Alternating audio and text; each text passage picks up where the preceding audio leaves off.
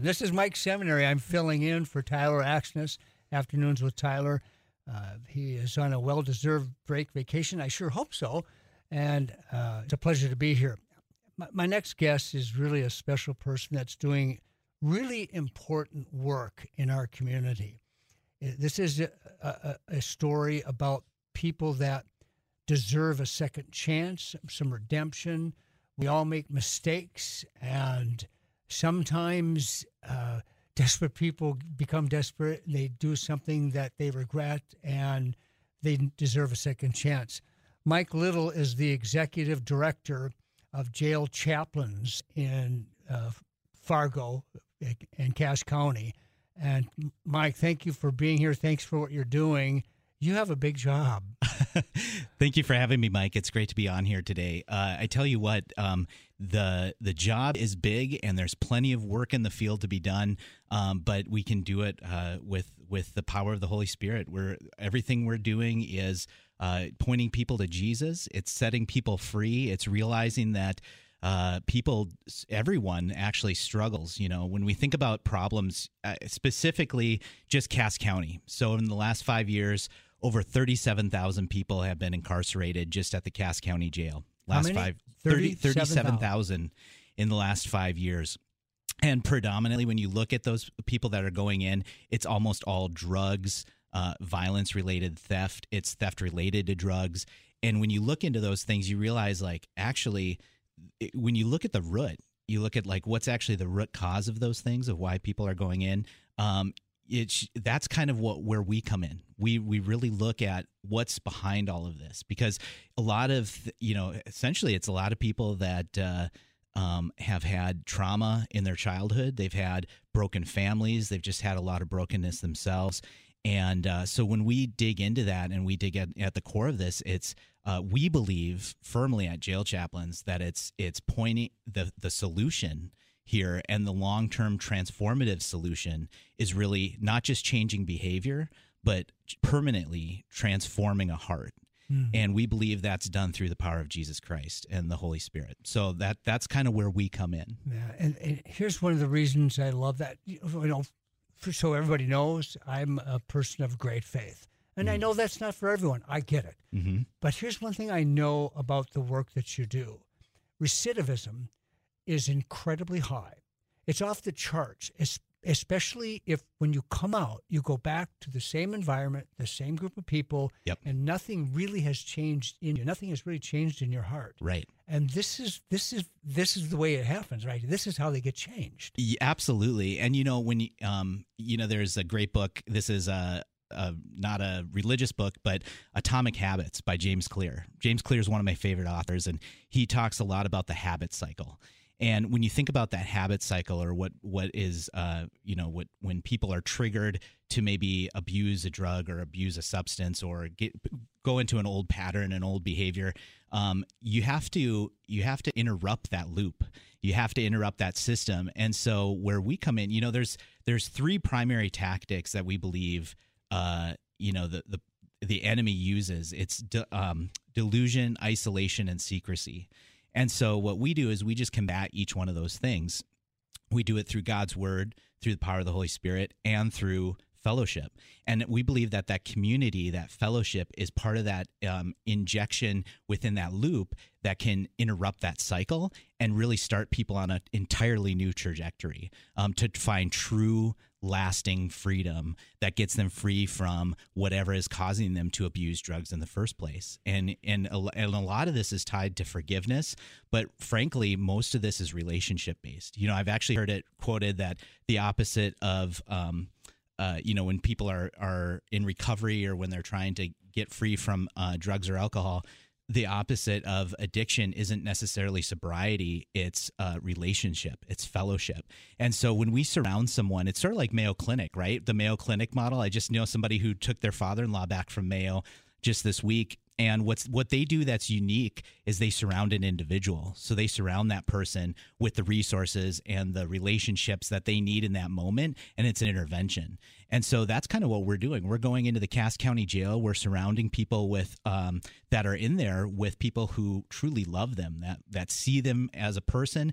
You know, the system as a whole can be incredibly dehumanizing just by its design. And that's not against the Cass County Jail. Their staff do an amazing job. The Cass County Sheriff's Office does an incredible job. And they're people who care. They're people who love and care for the people that are in there. And we've just seen there's been an incredible rise of mental health issues. And we've just seen them really love on people in such a real way. They are incredibly gentle. They're very kind. And yet in the system as a whole, it's harder to have that one-on-one longer term interaction, especially if somebody's in jail for, several months. And so that's something where we can bring in volunteers. We have over 85 volunteers who come in and actually help interact with people and really just show them love. They just spend time with them. They listen. They lead with listening. And so it comes in, that's very humanizing. And then to experience that, we also walk with people when they come out. So not only are we starting relationships, building trust while they're in the Cass County Jail, but when they're coming into the community, they don't have to go back to that old cycle of friends. They have a whole new group that they can interact with. And our goal is to plug them into a local church. And so we're wanting to get them surrounded by a community that's supportive, loving, putting the lonely into families, and really just providing an alternative to what they knew before and helping walk with them as they come out. So this is, through the power of the Holy Spirit, you're really changing hearts and along the way working really diligently at changing the desire to go back to the previous environment, the relationships, all those things that got you there in the first. Can I talk about one guy as a absolutely. Great example? Yes. That you introduced me to, Will Dort. Yes. Did I say that right? Yep. Who was like on the most wanted list. He's incarcerated, and now he's this incredible community leader. He built his own company called Skill Cuts. Did I say that right? Yep. Skill Cuts. Yep. Skill Cuts. He's got a barber college, a barber school. He was one of the guys. Absolutely. Yeah, so absolutely. And we actually have so many people who now have found that they are in a position now where they're walking out God's purpose in their life. And I think that's actually connected to this, is if you have a purpose, if you are lacking a purpose, or if you have a purpose that's maybe misaligned with what God would intend for your life, we just see that's where a lot of this conflict comes from. And so what happened to Will, he found Jesus in jail, in the Cass County Jail. And now he's actually, his whole family really is following the Lord. But what's incredible is just the way he's impacted so many other people. So this is a multiplying effect. It's not just like one and done. It's like now he's been totally transformed. And now, he's helping thousands back in Haiti. So he's sending support, and he's like business infrastructure, like all of these things to people who are living in abject poverty in Haiti, and is just giving them hope. And so a lot of this is connected to hope and saying, hey, there's a better way. There's a way that you can do life that is focused on relationship, that is focused on purpose, and is it actually at a core level of who you are sets you free. And that's what we see. Over the past 5 years, 37,000, and Will was one of them. Yes, absolutely. Yeah, and he's just it's incredible. And, there's somebody else locally who has a business actually in partnership with Will, Melvin Lewis. Melvin Lewis had been in the jail, Cass County Jail as well. And now Melvin is out. He has his own car detailing company. He actually has two different businesses. But what was incredible is we just got together with Melvin for a lunch recently, and he actually told us specifically that he said he wouldn't be walking free in Christ if it wasn't for jail chaplains. So now he has two businesses, a catering shop and this car detailing shop, and now he's prioritizing spending time with his family. And when he just looks back at his life and he looks back at where he's come from and where he's at now, he owes it to the relationships that he built in jail chaplains, but primarily Jesus. We're going to take a commercial break here in a minute. When we come back, you're going to have to tell people how they can help, because you need help in 3 different ways. We're going to talk about that. But here's the one thing I love about Will, and you're going to love this too, Eric. When I visited with Will, he's got a barber shop and he's got a barber college. And as you well know, I don't have any hair. And I said, so what can you do for me? And he says a facial. So I don't know if that meant my face needs a facial and needs some work, or I don't know. Eric, let's pay for some of this jabber here, okay? I just love the music, Eric. I don't know if it's me. He's got great taste. His grandfather had Herb Johnson's Barn, which was one of the greatest concert venues in the history of North Dakota. And so he's got a farmer, and he's got great instinct when it comes to great music. But why they asked me here is beyond. I mean, that's a whole other problem. That whole reason is the poster that I found from those archives of Johnson's Barn that features how old were you in that picture, Mike? I was a sophomore in high school. Okay. So a 15 or 16-year-old Mike. I'll have to show it to you. It's in his blood. So Mike Little with Jail Chaplains, executive director. Tell us what happened during the Christmas season with your the people you serve in your organization. Yeah, I got to tell you, Mike, it's just been crazy busy since right before Thanksgiving, just through Christmas. We've just been kind of overwhelmed by the generosity of the community.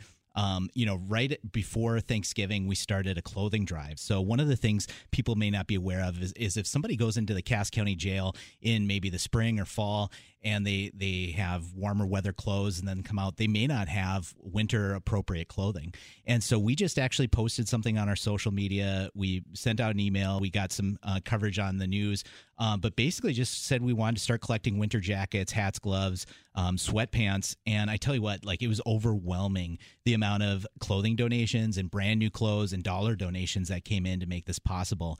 I think we had to make like 6 different truckloads over to the jail from our collection site. And now we're actually in a good position. So for the winter, we're set. We really only need boots and shoes are kind of the things that we're looking for, men and women, sizes 8 to 11. And so just really floored by that. But there was just a number of things that we did that were really tangible ways to show love, ways that we really let inmates know they're not walking alone. And they have people in the community that care about them, that are coming in to support them.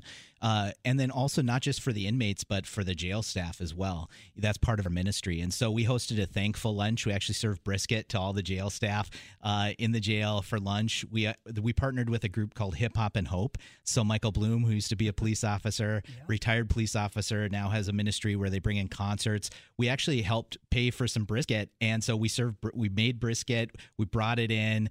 We served it in the pods, and we're able to pray for people as we were delivering brisket, which is a special treat. Their food is decent as is, but it's something unique that they don't normally get. But that brisket actually went to the inmates.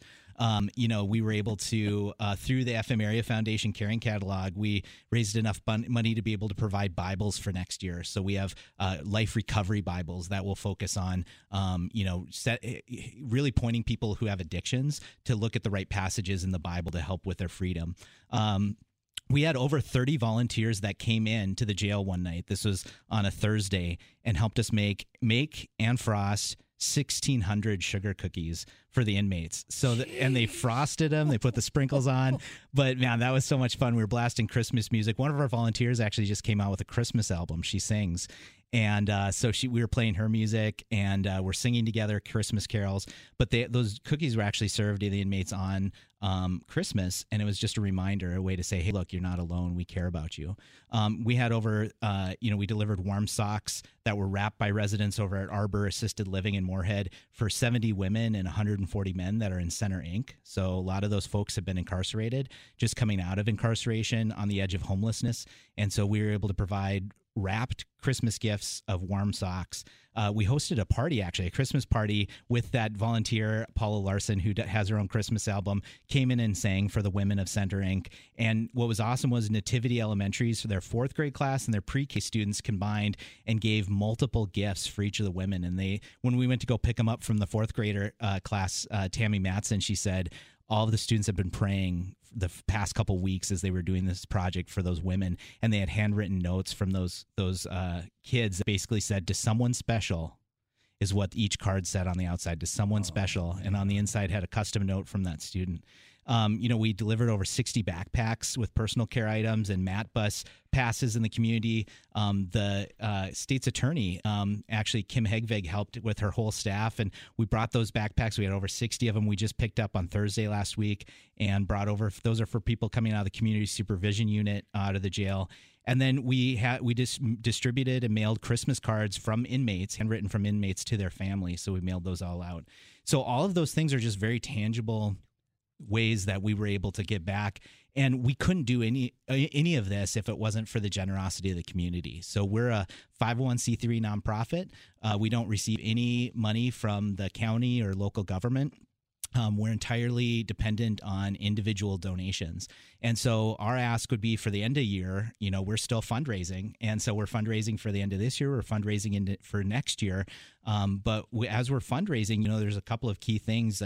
So I think 3 ways that people could support our ministry or help with jail chaplains would be, one would be to give. And so donations are welcome. They can be made online. We're going to be participating in Giving Hearts Day, February 8th. So jailchaplains.com. Jailchaplains.com. Thanks, Mike. Yep, that's our website. So they gifts could be made online. We accept donation checks as well that are sent to our office. There's multiple ways to give. We're asking, in addition to praying, we're asking for people to consider volunteering. And so in addition to giving, so if giving online, volunteers, we're always looking for people to help with our groups, to co-lead groups in the community, lead groups in the jail, go in and then actually we just need people to help pack backpacks or do kind of basic things as well in the community for some of our events. So giving, volunteering, and then I would say praying. And so for us, the number one ask is we have a request for prayer. So every third Thursday of the month, we get together in person. We actually meet at Relevant Life Church the third Thursday of every month at noon, and we pray in person. But in addition to prayer in person, we're just asking for continued prayer for this ministry and the freedom that it provides through Jesus. Mike, thank you so much for what you do and your team does, your organization does. Everyone deserves a second chance. Sometimes they need more than a second one. And you do that, and you're trying to change a heart through Jesus and break that pattern of bad habits, bad people, bad associations.